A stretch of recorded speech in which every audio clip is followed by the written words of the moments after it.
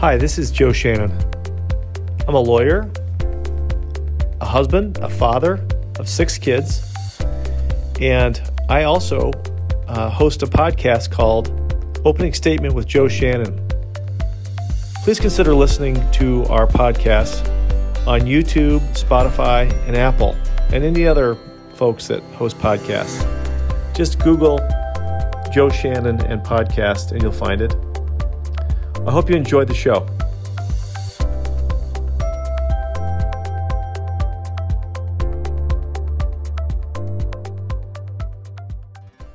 All right, so I'm really excited to welcome to the show Ron Shigeta. Ron is he's living out in California in the Silicon Valley area. I mean, this is the startup guy. All right, so if you want to listen to what's going on in startup and all what this guy's doing, follow it because it's pretty cool. I did a little background on Ron and hundreds of companies I think he's involved in, and he's going to tell us how he got involved in it.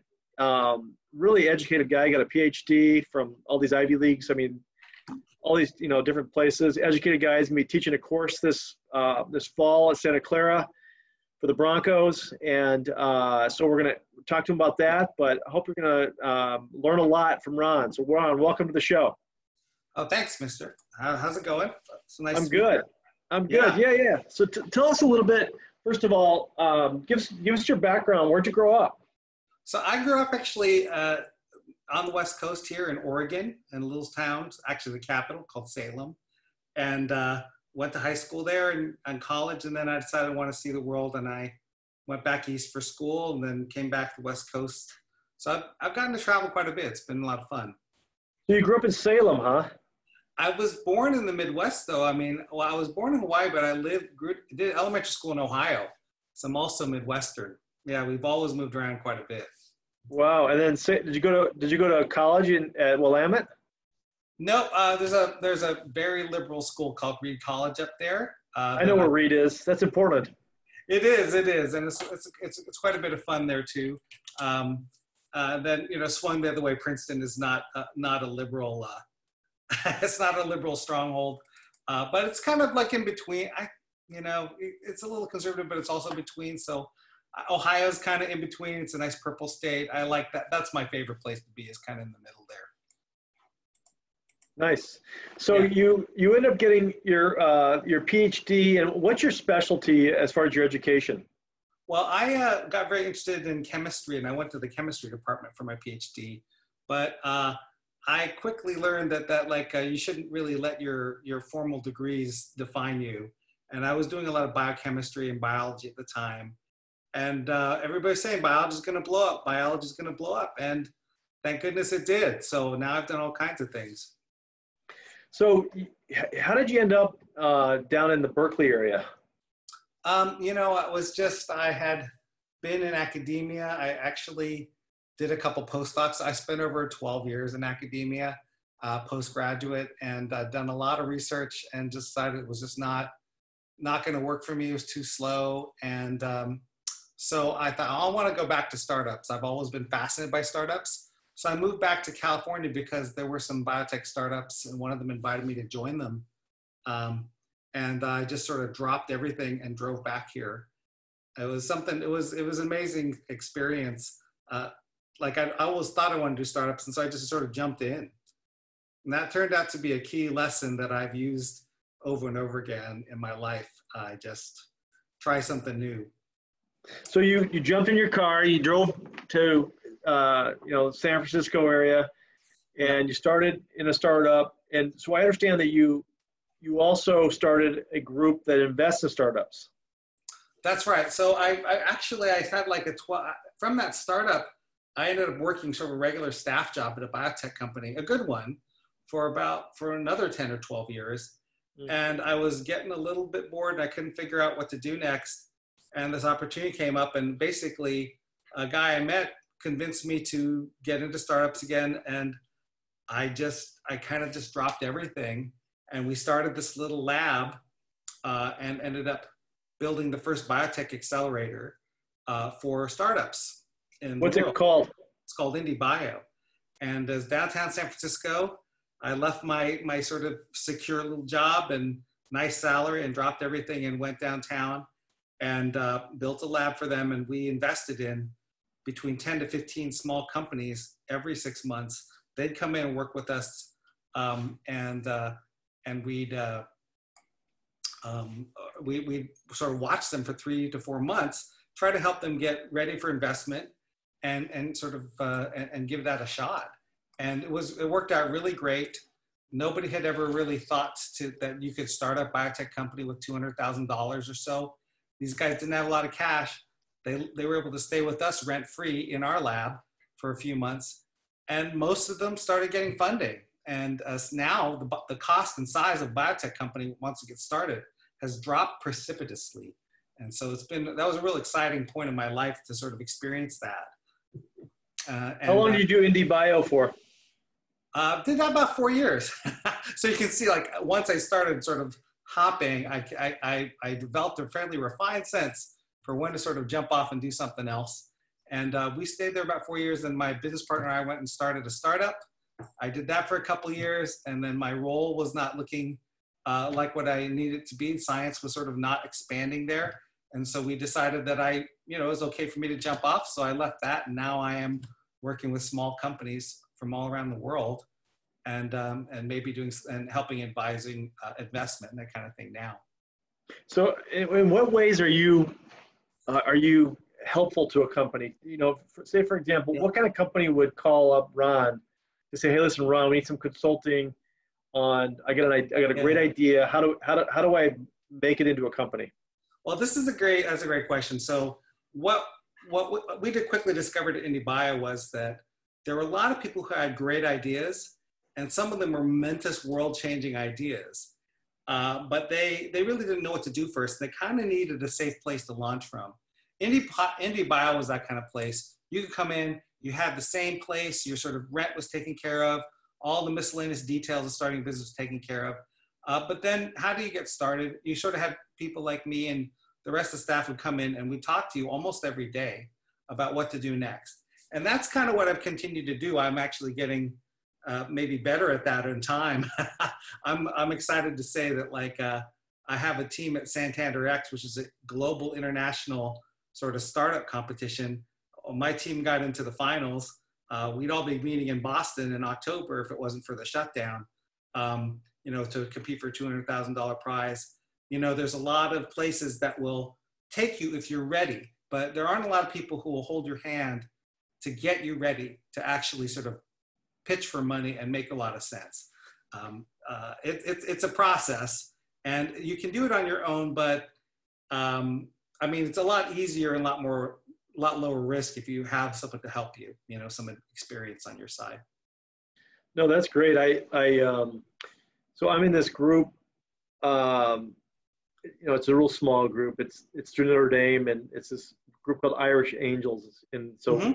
I think the name has changed to Vitalize. Interesting. So you're an investor too. That's great. No, I do. I've been involved in a number of them, and so Vitalize just opened up their office in San Francisco. We have somebody out there who I definitely want you to talk to, because you can introduce her to all these people that have these great companies. Right. Because I was just talking with somebody. From Utah, we have the same mindset and that you have, and the mindset of going from idea to basically, finding a solution to a pressure point or a problem. And one of the things that kind of the mindset for me is that there's got to be some sort of demand or need for that, rather than just your own passion doing it. Does that make sense to you? It does. And, the sweet spot is when you have both of those things, right? I think everything, the thing is, you give a lot of advice about startups and you hear a lot of advice. There's something that can go horribly wrong at every point. Yes. That's something they don't really say. Like, you could have passion, you get you out of bed in the morning, you're fixing something that's broken in the world. All these things are really great to have. But, it's also very easy to screw up one of those things and just become totally worthless. So it's important to sort of have someone that you trust to talk over those things with. Co-founders are the best people to talk with. If you have a good relationship with someone and they'll be honest with you and they'll say, hey, you know what? That's crummy. Like, that doesn't make any sense. You're talking nonsense. If you can hear that from someone and they can tell it to you, you've got something, you've got a place to start from. Then, you know, the level, your standards have to rise and rise and rise. You know, there's a big difference between Jeff Bezos and, you know, your average pitch you see at a university pitch contest. Like, he not only had a great idea, but he was actually capable of executing it. He had the experience and the planning to see what he had to do to sort of make Amazon real. And in addition to that, I'm sure he got plenty lucky as well. You need all those things to really succeed. And it's good to sort of like look around and see what other people are doing. You know, that's one of the best places to start. You know, I was sitting around having lunch with a number of, I don't know, I guess you call them senior citizens. I was like 6 months ago, and they were talking about, I think it was, I don't know, maybe it was 20 years ago. There was a guy going door to door at all the businesses in Chicago selling this electronic book called a Kindle, and trying to, and see if it would catch fire, et cetera, whatever. And they were talking about Bezos. He was making his pitches going door to door. And, I remember that this was all pre-Amazon, for people that are listening, that it was basically a book sales place, and, and how he came up with a grand design to basically sell things at a loss to get the market share. And then eventually it takes off. But that discipline of going through those years and years and years of nonprofit, no profit, that's quite a discipline, isn't it, Ron? It is. And, there's also just raw talent. Like, Bezos had been working for a venture capital firm before. He invested in a lot of deep biotechnology. He was a pretty strong business person beforehand. And, I think we often dismiss that, like, it's okay to just get started and sort of try things out and start, but it's also good to know that you're swimming with some people who are really talented, and really talented business people. They're worth learning from. Like, I just heard this great story of Michael Dell, of Dell Computer. If you ever had a chance to look at his bio, like, it's been written up by journalists, and he, and podcasts, when he was in school, he just got really interested in computers, and he decided to start building them. And when he got to college, he was so entranced by, the first business he was in, he had a commission thing for a local newspaper. And that story blows my mind. Like, he just realized that he could get, he would get a commission every time he got someone subscribed to the paper. And then he realized that when people get married, they kind of want to establish routine, and they're looking to build a home. And so they're very likely to subscribe to a newspaper. And so what he'd do is he'd go down to the county courthouse and pull up the marriage rolls. And this is the 1980s or the late 70s. So then he'd just go home, get the phone number. He'd just call everybody and say, hey, how would you like to subscribe to the newspaper? And so by the time he left for college, he had like several friends who he paid flat rate, would go down to the courthouses in various counties and towns and bring him back the marriage rolls. And so he was getting great commissions at that point. And then when we got to college, he started making computers. And by the time he was a junior, he had another building that he had to rent out, that he had employees putting computers together. He's making sales of hundreds of computers a month. Like, that guy didn't really need to go to B schools. You know what I mean? Like, that's just an amazing instinct, for optimizing things and seeing opportunities. And I think those kind of stories, to me, that's how I got started. Like, just reading the newspaper, looking at the blogs and saying, like, why would Google spend $1 billion for YouTube? Like, as soon as you realize that I'm the naive one, right? I think that those experiences are really helpful. If you're really interested in just follow things, you can see some of the patterns where you have weaknesses and you can learn. I think that's a really great way to get started. Yeah, I think what you're also highlighting is, I represented a fellow that bought and sold a lot of businesses. And, this guy is what I would call a fiscal engineer. And, he knew how the science of basically using other people's money and borrowing and hedging. And because, a lot of business, no matter what it is, biotech, all these type of things, it's got to be economically feasible. You got to pay the people that work there. You got to, you got to create dividend, all these types of things, which idea people have no idea is going on. But the well-rounded business person, if you talk to them, you understand that they're always thinking about the bottom line and coming through for investors, which is why you would invest in a startup to begin with. Yeah, I think that a lot of entrepreneurs don't really think about profitability or that, and there's also a lot of contests where people talk about impact, but they don't talk about economic viability. So that's a really important thing to remember. And if you don't have a business background, it's easy to forget. And I wish people would, because it's difficult for me to make introductions to somebody, to an investor, if they're like, we're going to take all your money and we're going to distribute something for free to a lot of people. Isn't really a great business plan. I've seen several of those. So, but you get over those. I think the important thing is just to keep trying and to look for how to evolve. How do you change? How do you grow so that you can get to where you really want to go? And so that's when people talk about passion, right? Because you kind of have to want to go somewhere particular in order to get there as well. So tell me, for your indie bio, do you have some stories that you can, that you'll be teaching at Santa Clara about what worked, and ones that were ones that yeah. I got to tell you something. You've probably been to quite a few MBAs in your time.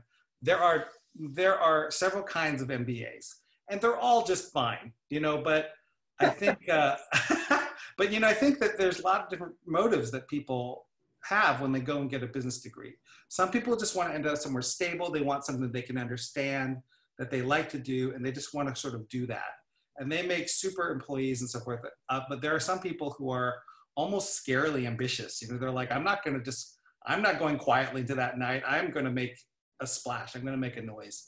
And those people are very exciting to be around. And I think now that the cost of an MBA and graduate school is so high, I think it's good to at least know that when you get into school like that, that you can try for the brass ring. You can aim high. The worst that's going to happen is you're going to be off target. You end up a little lower down than you thought.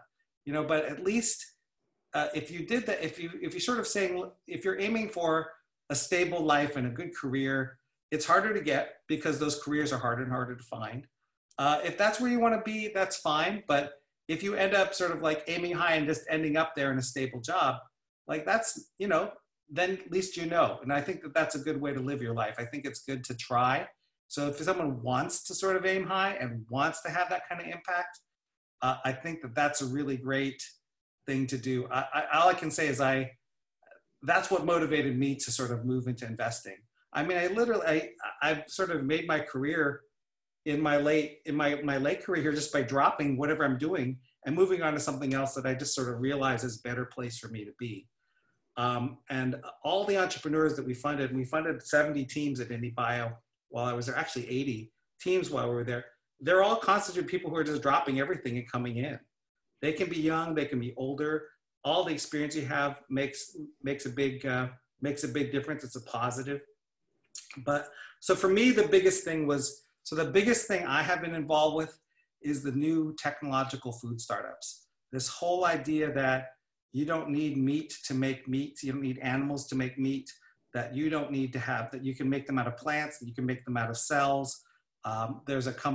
That's really kind of changing the world. And as a scientist, when I started looking into what the economic consequences of these things were, the ecological consequences, it kind of changed my life. And it's become my mission too now, because the food system as we have it is simply not sustainable. If we all want to have a glass of milk, if we all want to have a steak, if we all want, if every human being, if they want to eat right, and we're headed to 9 billion people on the planet, it's just not the way it was back in the 60s and the 50s and the 40s when there were a fraction of this number of people on the planet and everybody sort of wanted to eat well. And we need to do something about it. And technology is the way to make sure the food is secure, safe, and it's healthy, and it's affordable. All those things are actually a real trick. And the food system, like a lot of things that we're doing, a lot of things about civilization, the food system is very sort of metastable. It's under a lot of stress. It's growing super fast. and its massive size is creating a vulnerability. It's not really safe anymore the way it used to be. And we add another 20% of the population, it will be even worse. So this is an opportunity to go and think about the lives of billions of people and how they're eating. Here's a little B-school anecdote for you. Google and Facebook and Pinterest and like all these big social media companies, all of them get their massive profits and value from the advertising sector. Right. The global, guess what the global advertising market is? The global advertising spend annually. Guess what it is? Trillion? It's about $270 billion. Wow. So you're close, about quarter of. But you know what?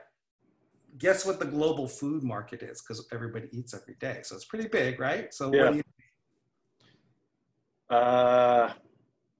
I'll go trillion again. It's $12 trillion. That was last year. Wow.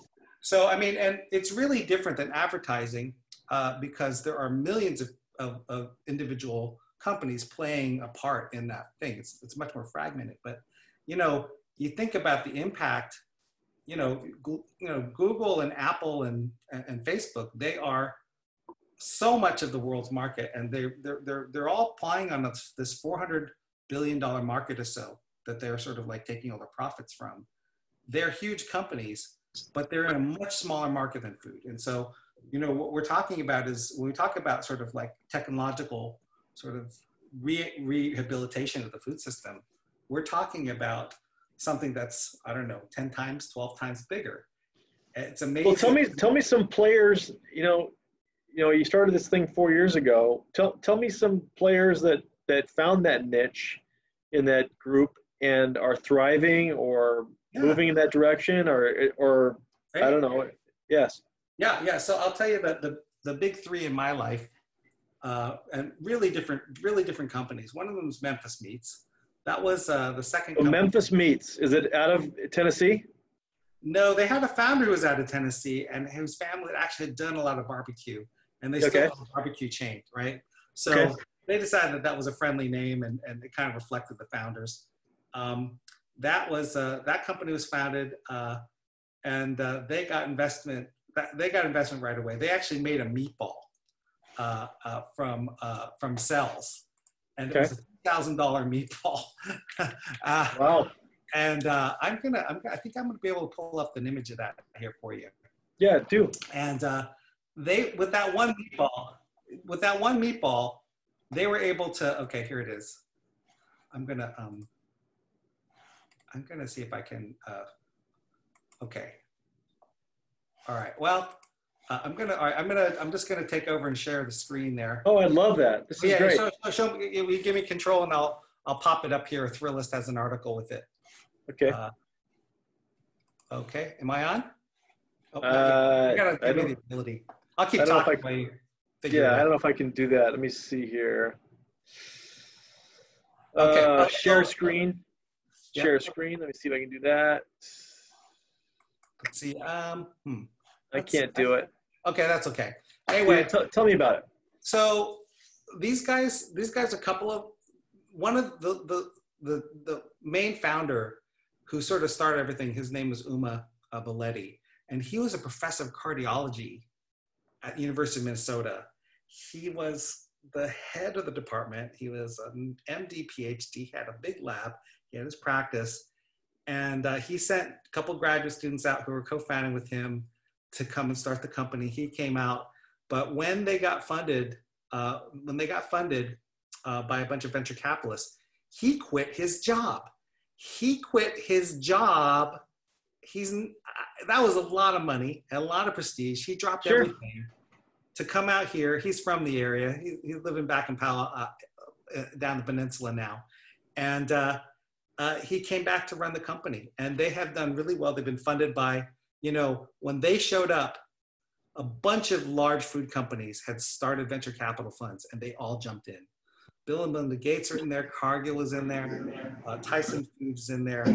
And that was career making for me, because all the largest names in meat in North America were backing this thing. And the CEO of Tyson's came on, he got interviewed by Bloomberg, and he said, if we could make an animal, if we could make meat without killing an animal, why wouldn't we? Right. And it's like, it's one thing, what I say in my talks is, it's one thing if they'll actually give money to a company like Memphis Meats and back them. It's another when the CEO goes out and tells everybody he's happy he did it. Like, that's a completely different level of relationship. You know? Where's Memphis Meats now? They are in the East Bay here near Berkeley, where I live. They are doing super well. They just closed a B round. It was way over, it's like $140 million. But they will probably be producing meat for the table soon, right? It's all formed in the lab? It's been 4 years, and that meatball cost $3,000. And now they're ready to serve. They have held many dinners. If you go on the internet, you see a big slice of chicken on some pasta that they made, and they served that to 20 people. And this is all formed in a lab, these animals. Well, there's cells that are grown separately. I think we like to say is that, like, you know, a dairy is like a lab too. So I would say it's just like a food plant. It's just like, it's cleaner than a meat packing plant. But all of them try to live up to all of those companies, Cargill, Smithfield, all of these meat packing companies, they all try to live up to the cleanliness of a lab. So if it is a lab, it's the best meat it's the cleanest meat you've ever gotten. Wow, so that's a very interesting startup. And that started out in your lab? That's right. We had them in there for 3 months, and it was a thrill. I mean, they actually had, one time they brought me in this little, it looked like a scab. It was like the first piece of pork they ever made. And they gave me a little corner of it. It tasted meaty. And I thought, wow, we really are going to make this. It's amazing. Are you an investor? Well, the IndieBio team was investors. We would actually invest money in the companies in exchange for stock for them to work in the lab. Just like you said, we need to make money in order to be sustainable. Sure. That's how we did that. Let me turn my Well, good for you, man. That's awesome. Sorry, yeah. And so, apologies, like my phone, I should turn it off. So another example is Clara Foods. That was the first food company. We invest in a lot of different biotech. And there's a lot of great ideas about there to improve healthcare, create cosmetics, materials for fashion. We did all kinds of things, as well as devices and more conventional biotech, even web services and telemedicine and this kind of stuff. But the food came to dominate our public image because it was such a big project and because it really resonated with investors and with what people really wanted. There's a general feeling that food is not as safe as it used to be. People long for the old days, but you know, if you have really like homegrown sort of like chicken and eggs and all this kind of and vegetables from the backyard, you can do that, but you got to pay for it. Like, it's not super cheap to grow vegetables in a tiny little patch and just like eat them fresh every day. Like, you know, God bless if you can do it, but you know, when we're talking about feeding 8 billion people, it's a lot more important to sort of have something that scales well. And so Clara Foods was the first company we invested in. Now that was different. That was a couple of very idealistic guys, David and Art, who had met at basically an animal cruelty sort of like meeting where they had talking, how can we get animals out of the system? And they decided to create eggs. They wanted to make eggs not from animals. And so they realized that egg whites constitute almost entirely out of protein. They're almost all protein in water. And they said, what if we can get the protein from something else, like yeast, and make an egg white from that? And so they actually looked at the genes from the chicken and got the proteins from the chicken, that same ones in the egg white. And they showed that by getting some of these proteins, not all of them, they could take the ones that constitute most of egg white and they can make an egg white. They can make meringues. They can make pasta. They can make all of these many, many products that eggs actually constitute, make a contribution to. They could replace any egg anywhere. And it was amazing to spend 3.5 months with them in the lab and just see these things come out. They had meringues, they were giving them out. And they showed that this food was really the same. It was exactly the same. And they worked through the economics and they could see that it actually could work. That was a thrilling time. That was the first company. Memphis Meats was in the second batch, you know, and so all of these companies now coming out in many, many combinations, all this great diversity. There's so many ideas out there now.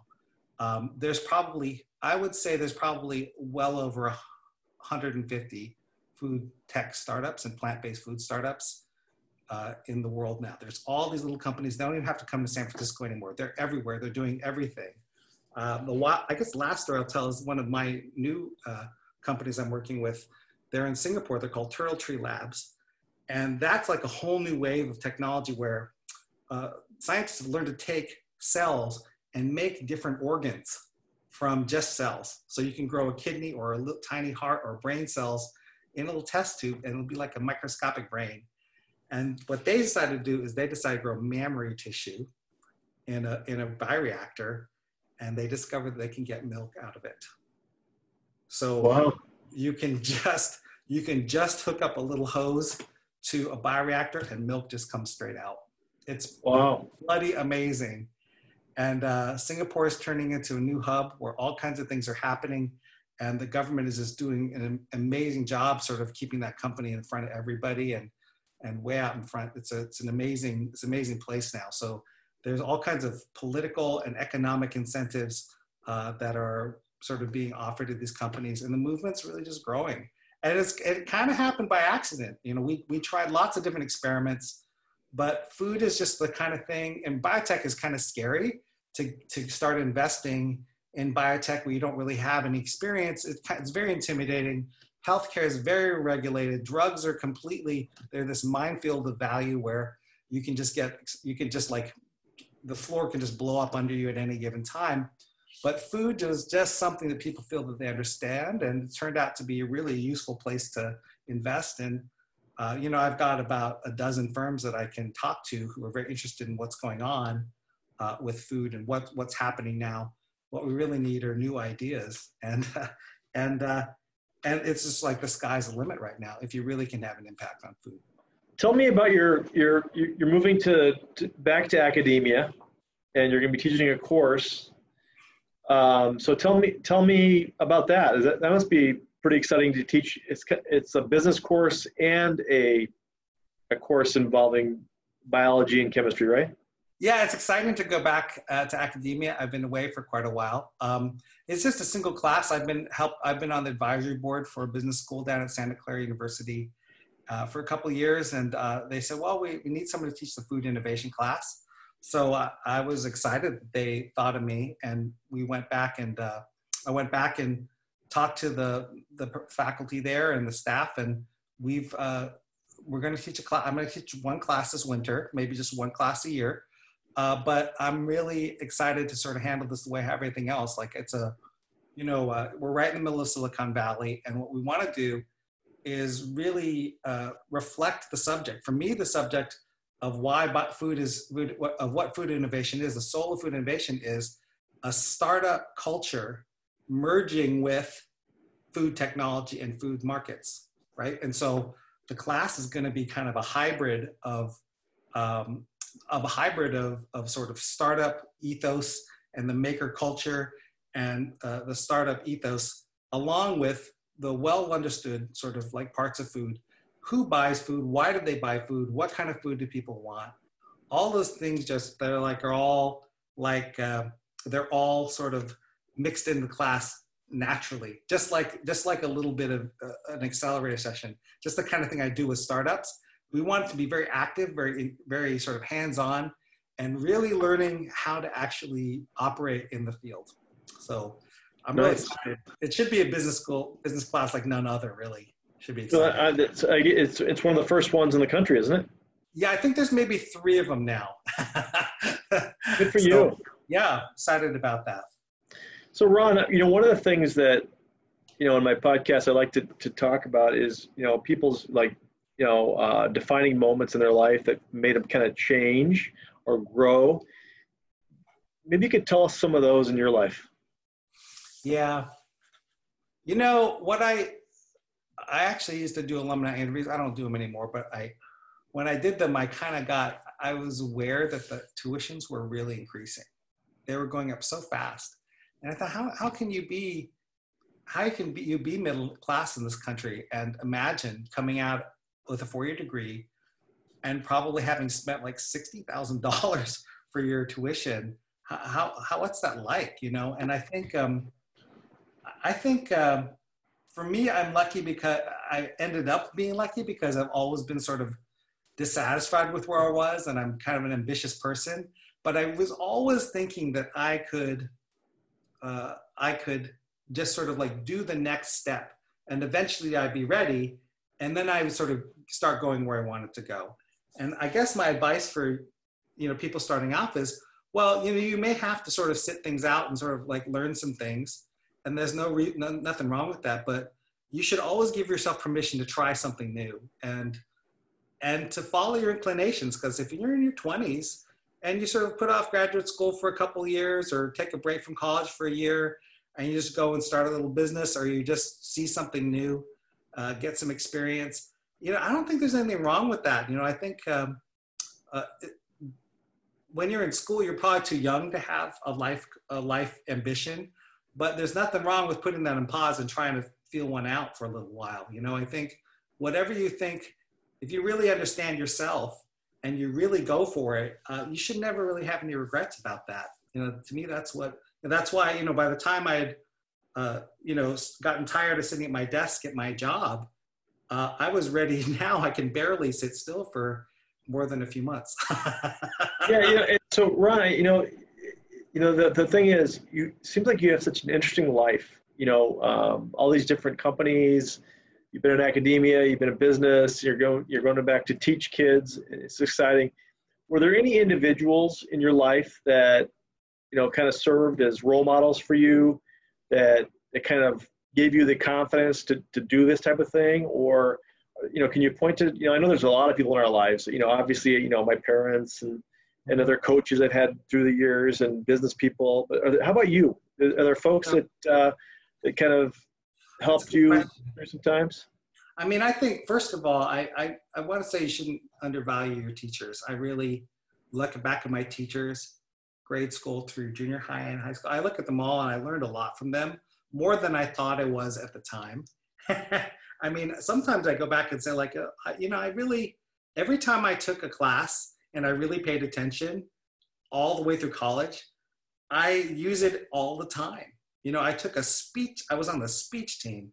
The speech teacher, Ms. Carroll, she came in, she sort of nabbed me and she said, like, you know what, would you like to be on the speech team? And I'm like, yeah, I'll give it a try.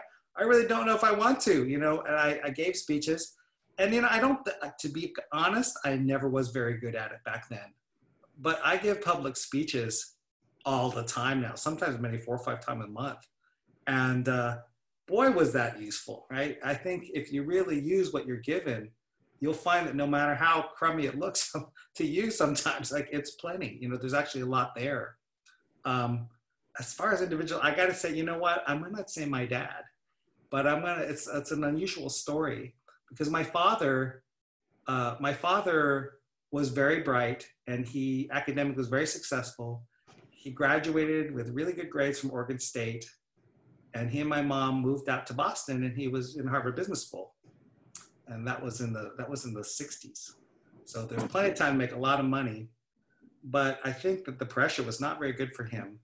And ambitious people who take ambitions from the other people, not from themselves. Sure. It's just a lot of pressure. And he never made it. He had a mental illness. He has schizophrenia. And he actually ended up sort of wandering off and just sort of bouncing around the world, never had a job after a while. And you know, it's not the typical kind of influence you think of, but, you know, just watching my own father, I learned a lot of things. I learned that the world's a scary place, that failure can happen. And you'd think that that would have beat you down, but you know, it made me a little more careful, but it did not dim my ambitions. In some ways, I felt that I also maybe needed to succeed in a way to sort of validate him. Maybe there's a little bit of that in there. I'm not even sure I know exactly what that is, you know, but I mean, that was very influential to me.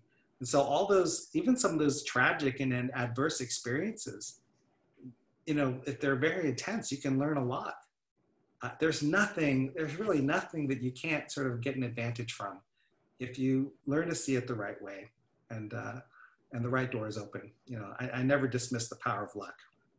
You know, that moment when you were speaking about your father, You know, when I speak with people and get to know them, you know, and when you're teaching your class, you know, that you're going to be teaching at Santa Clara, I think, you know, at the beginning of the class, when you share that kind of vulnerability about, you know, that things aren't perfect in the world, and that, you know, you're humble with people and you're open with them, I think that invites a better relationship, you know, that there's a certain level of trust. And, you know, the thing is, as long as you know yourself and know who you are and understand that, that's a really great thing to connect with, I think, an audience that you're really true and you want to help them succeed, and you'll tell them, you know, that type of story. And, you know,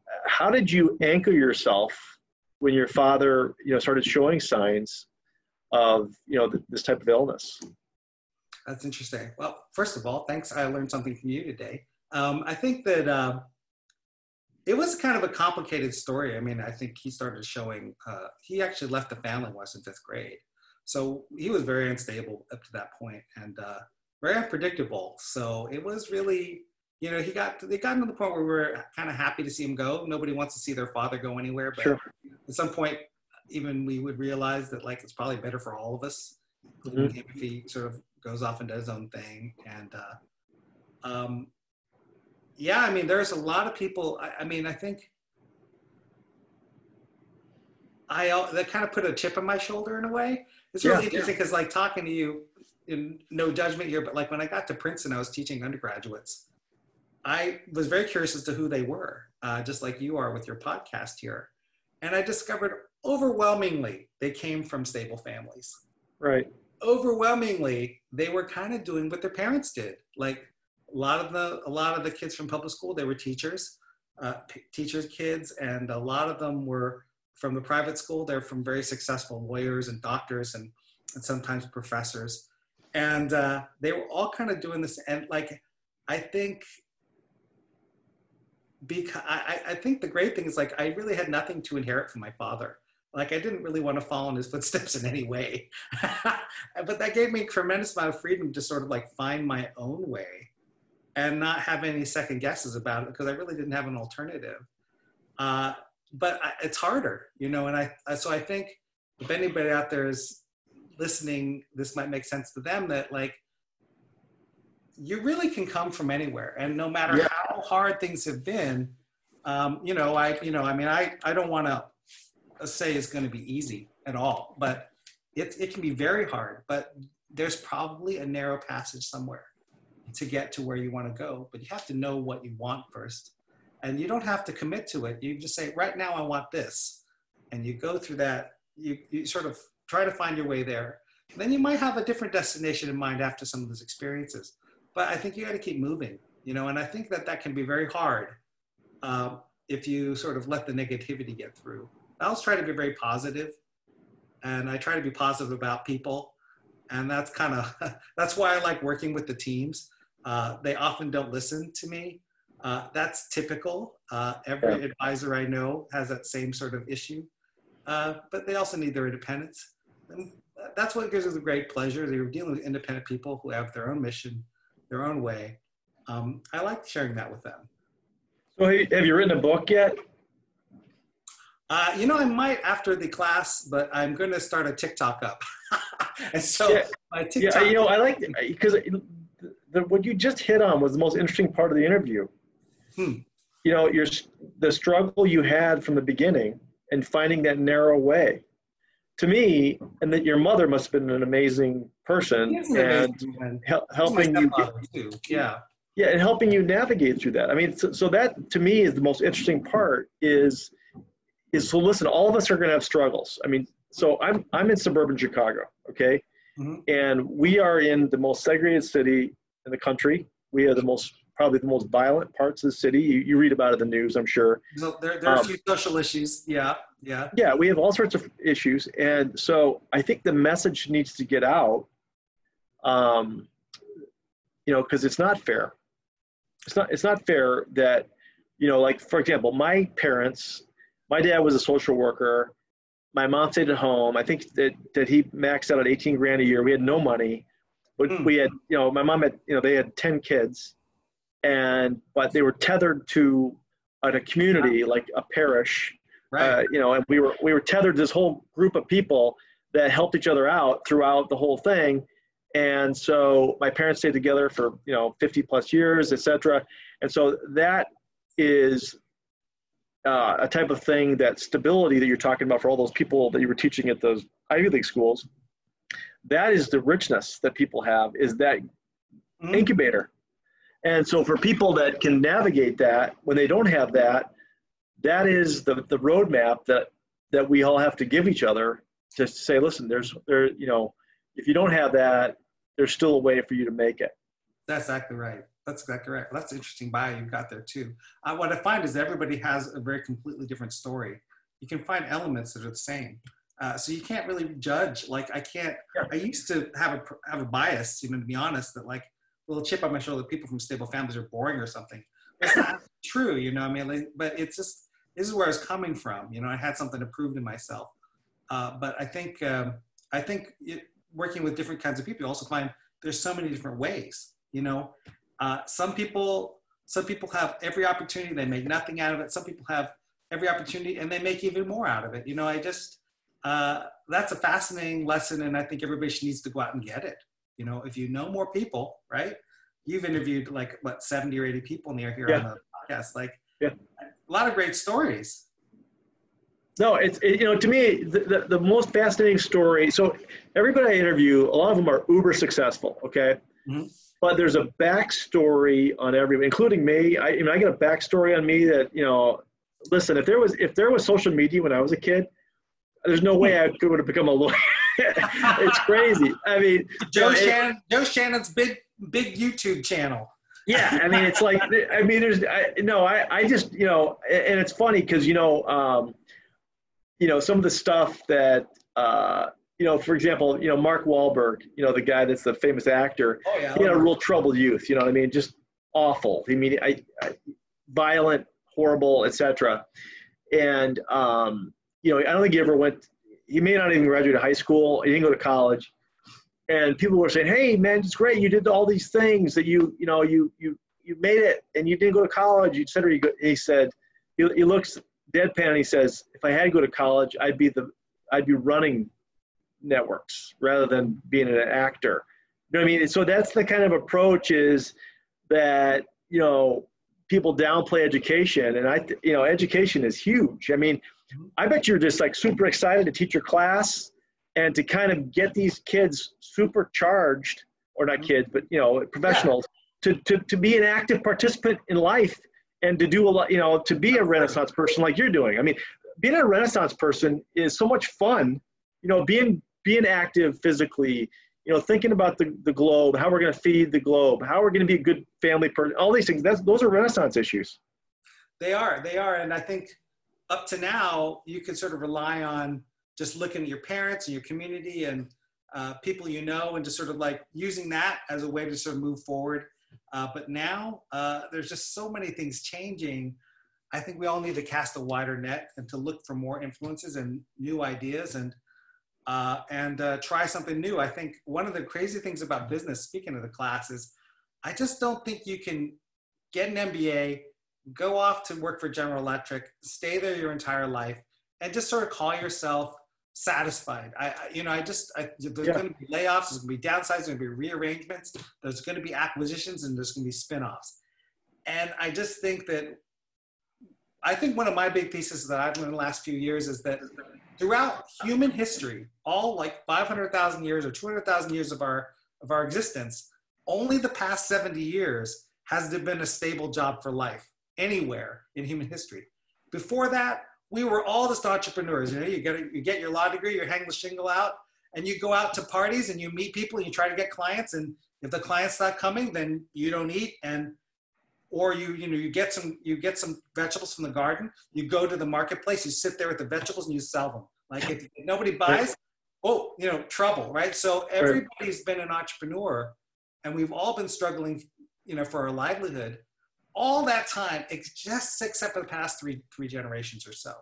And what's happened now is it's swinging back, I think. I think everybody should be a little bit more open to sort of understanding that there's a lot of potential out there, but there's also the need for you to sort of keep up with things and watch out for yourself. And that's the kind of class I want. I think the MBA has been too stable, a career choice recently, and it no longer is quite as sweet as it used to be. And just like all degrees, and people sort of need to sort of like have those eyes on, try to understand their opportunity, look at that landscape for themselves. So, I want people to build their own brands and manage their own careers and be control of themselves. I think it's that's what I see the next generation of MBAs doing.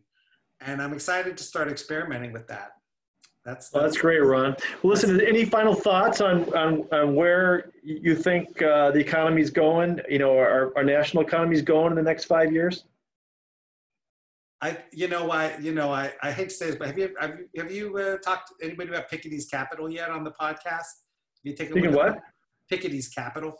No. There's a book. It's a book called Capital, and so this economist sort of went through. This book is fairly, it's like 10 years old now, and he basically looked at a whole bunch of economic data, and he saw this divide between rich and poor, because when people have capital and they mass in a pool, the first thing to do is like, I don't want to lose this. I'm going to keep it. And so they secure it in various ways, there's a lot of people who will sell that service for security. People pay for it. It's a very well organized, right? And so if the large pool of capital from profits and so forth never gets smaller, but people work hard to make it larger, this is what's creating this gap of wealthy and less wealthy people. The rich and poor divide is only going to get more. And so I think we're going to have to, that's another reason I'm really excited about helping people become entrepreneurs, because it's an opportunity to sort of have control of your own destiny. And if things aren't going the way you want, then you can work harder or you can work smarter, and you can sort of lift up your opportunities. And I think it's indispensable. The idea that a college degree or any degree will make you financially secure because your service is so valuable. There are so many colleges and universities pushing out these degrees now. It's kind of one of the big things I'm really excited about in life, is to try to give people the opportunity to maintain their economic mobility. And, the message, unfortunately, is that nobody's going to hand that to you anymore. In the 60s and the 50s and the 70s, people would hand you these jobs. Right. You'd be kind of set, and you could retire and you go live in Florida and everything's fine. But Florida's pretty full now. So, Ron, I get you. I totally get it. One of the things that I think is kind of a barometer is that any place that you work, they got to need you more than you need them. And that's not true anymore. I mean, you see the young graduates coming out of law school now. Yeah. Scary. I live in my hometown here. Bolt Law School is a mile away. Yeah. And they are just barely getting jobs. That is like, it's a top I five agree. school. Top 5 in the country. No, I know the thing is, I do think maybe the book that we should write is everybody needs a side gig. Because I think you need to have side gigs. And that's a good one. Yeah, no, I definitely think that, it used to be that you had a family garden and that you grow some of your food there, et cetera.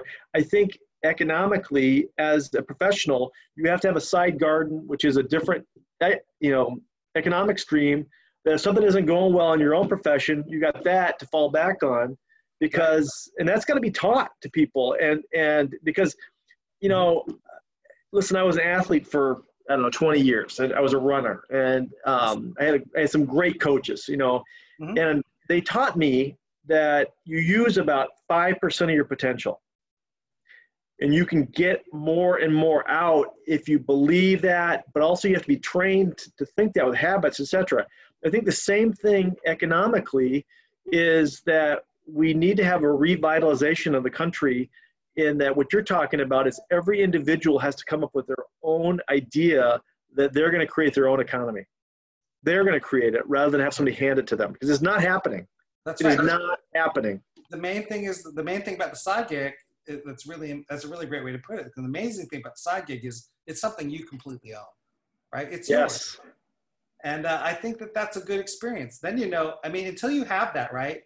The great thing about a law firm is that it is a business, and the lawyers the partners have to run it. So they got to be aware of how many of the office supplies are coming in, and what kind of shipping we're using, what kind of like messenger services we use, and all that kind of stuff. And so you kind of know the nuts and bolts. You know exactly what you're doing. Everything that's happening. But a lot of people, when I was an employee, it took me years to understand that I couldn't rely on other people to do anything for me at work. If I wanted to do well, I took care of everything. Right. I started entrepreneurialism in the office, but then I grew my own business, and here I am. So I like it. Well, Ron, I want to thank you so much. I've heard a lot in this interview. I didn't really understand the power of this, bio takeover that's happening here. It's a really important deal. And, thank you so much for spending a lot of time helping out those companies. I mean, who knows what could happen if all those different companies you started, 80, 100 companies. You never know, right? Well, I hope everybody's already eating healthier in Chicago, the land of the heart attack. Well, we're trying to get better at that. You know what I'm saying? Yeah. Well, everybody does, and I think we want to offer, like go out to the Plant Cafe and have some all no meat meals, have a meatless Monday, and I think it's something everybody. The reason it's doing well is because people want to do better, and they want to be healthier for what they eat. Yeah. How could you not support that? It's good for everybody. So I hope everybody enjoys that. Well, we're going to wait. I can't wait to read the book. And then if you need an agent, just call me up and we'll help you out with it. And Ron, have a great fall and winter teaching that course and inspire the next generation, will you? Thanks, Joe. Thanks. Great to meet you. And thanks for the time. Oh, it's wonderful. We'll catch up with you later. All right. Cheers. Thank you for listening to The Opening Statement with Joe Shannon. You can find us on the internet at shannonlawgroup.com or telephone our office at 312-578-9501. Have a terrific day.